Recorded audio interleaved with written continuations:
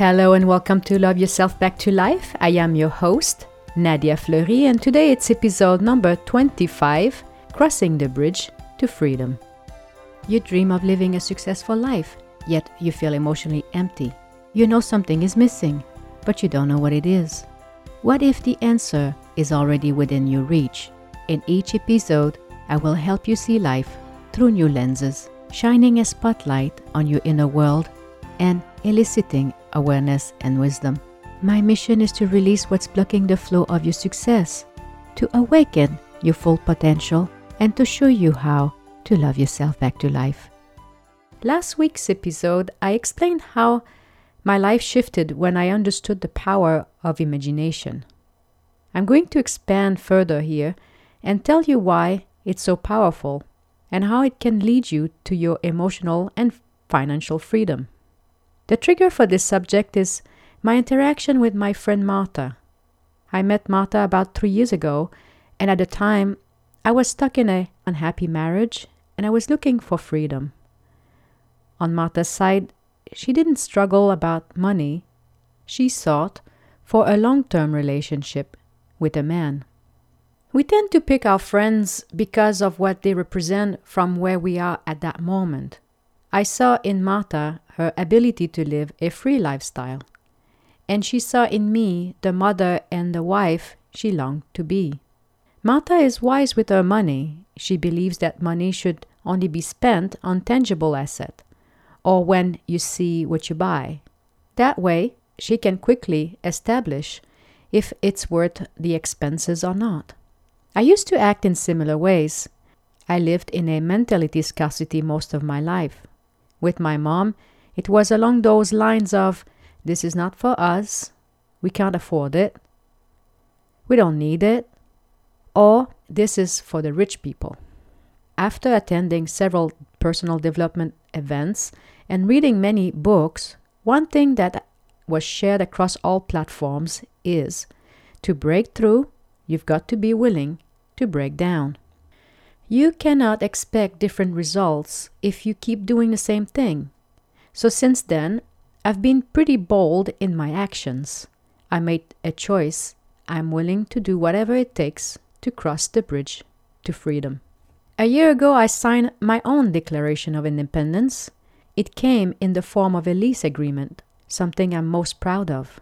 Looking at it from a rational mind, it didn't make any sense. I used creative vision to make it happen. Recently, I had a conversation with Martha that made me ask deep questions. The topic was on seeing value in people's thoughts and ideas, meaning being willing to pay for something that cannot be seen. My point was that time and sound advice are not a commodity, and it should be respected and rewarded accordingly. To illustrate my point, I share this story. A young man named Peter works in a manufacturing plant. He earns $10 an hour to perform specific tasks. It is evident that he lives paycheck to paycheck. Peter noticed and somewhat envied one of the executives named John. There's a rumor in the company that John's salary is about $200,000 a year. Peter noticed that all John does is sitting in the conference room with the light turned off and his feet on the table. One day, Peter asked his boss, "Why am I working at $10 an hour when Paul earns over $200,000? Doing nothing." His boss simply replied, "Paul is paid for his creative vision. Without him, this company would not exist and you would not have a job." To my surprise, Martha was not impressed with my story. Somewhere in her being, it's morally wrong to pay someone for just producing ideas. I am not sure why I felt the way I did, so I took the time to seek the meaning behind my feelings. After all, she's my friend, and I don't mean to offend her with my views. As I was searching for answers, I came across a book, How to Own Your Own Mind, from Napoleon Hill. The book reveals many confirmations I've experienced in the past 20 years, and I'm going to share some insights from the book.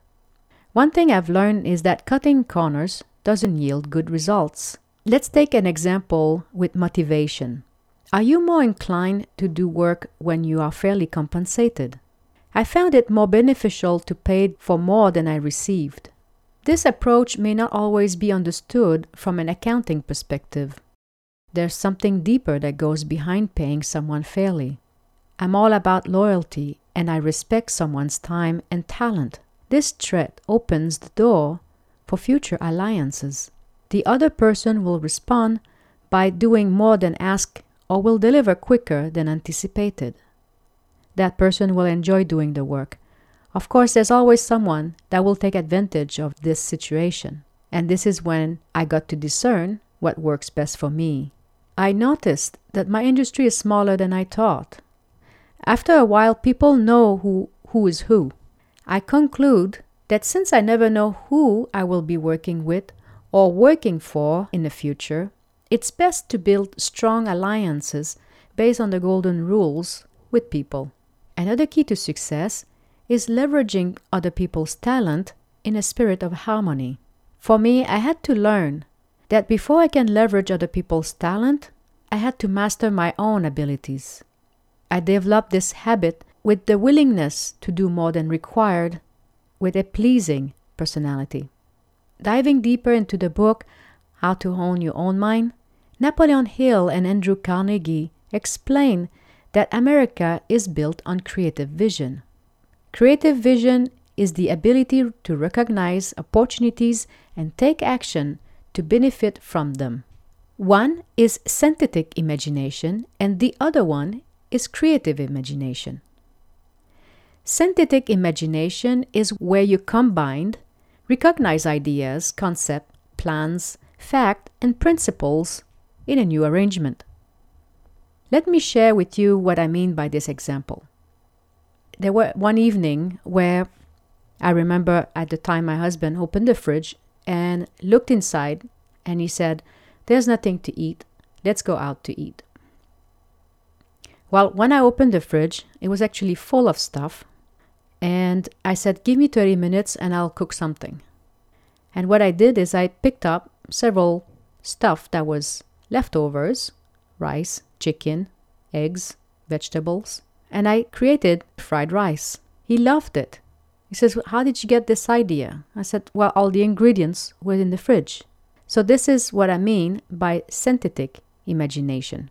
You just rearrange what the last two dinners were for something different. Creative vision comes from the subconscious mind. It's the ability to perceive and interpret new ideas that never existed before. Take the cell phone, for example. At one point, it did not exist. Now, you cannot think of living your life without it. The question is, how did the cell phone get created? Tapping into the power of creation starts with a strong burning desire. It begins with a trigger of some kind. You have a problem and you seek a solution. Imagine for a moment you walk in a field and your path leads to a river. You wish to go on the other side. The river is deep and wild. What will you do? The way you will execute a plan to cross the river is determined by the motive and your actions. The underlying motives are material wealth, love, freedom, desire for self-expression, and self-preservation. It starts with a dream, a powerful urge to do something different to improve either your life condition or others. Just desiring will not yield to anything. It got to be mixed with actions.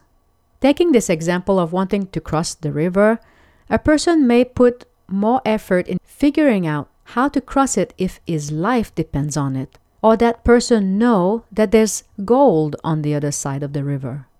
The person that does not see any advantage in crossing the river will not invest his time, money, nor put any of his imagination at work to create a bridge. Assuming that you have a purpose to cross the river, the first thing you have is an idea. The next step is to believe that creating a bridge is possible. You've got to clear your mind of any fear and doubt. So many ideas get dismissed before their first attempt. Has it ever happened to you where you think of something, do nothing about it, and 6 months later, you see it in the stores. The difference is someone took action. Another aspect of creative imagination is having the ability to recognize favorable opportunities and see who can support you in your vision. Watch and assess the thoughts and behaviors of the people surrounding you and choose wisely who you team up with. Nothing can be created without faith and belief. They are both required to sustain your burning desire, especially when faced against difficulties. How do you hire and pay for the best engineers to build that bridge when all you have is the idea to cross the river? Do you see what I mean? First challenge is to get people on board with your vision. Imagine this scenario. You see tremendous possibilities on the other side of the river. You go back to your village and you share your new insights. Hey guys, let's build a bridge and let's go explore what's on the other side. I am sure within minutes, someone will say, I can see your enthusiasm. However, let me tell you this. I lived for more than 60 years on this side of the river, and I don't see why you should be going on the other side. People are not always open to changes. Discerning who you ask for advice is essential. In short, to achieve your burning desire, it requires organized thoughts, applied faith, organized endeavor, creative vision, self-discipline, going the extra mile, and an attractive personality. To wrap this episode, Napoleon Hill's book gave me the insights I was looking for in regards to Martha. It doesn't matter if Martha agrees or not, see my point of view or not. My learning is to accept that some people cannot see my vision just as I cannot see theirs. Going back to the river analogy, it's like Martha and I are next to that river. What's on the other side is everything we seek in life. We both wish to be on the other side. Except for me, it's no longer a wish, it's a burning desire. With my creative vision, I can see all the possibilities on the other side.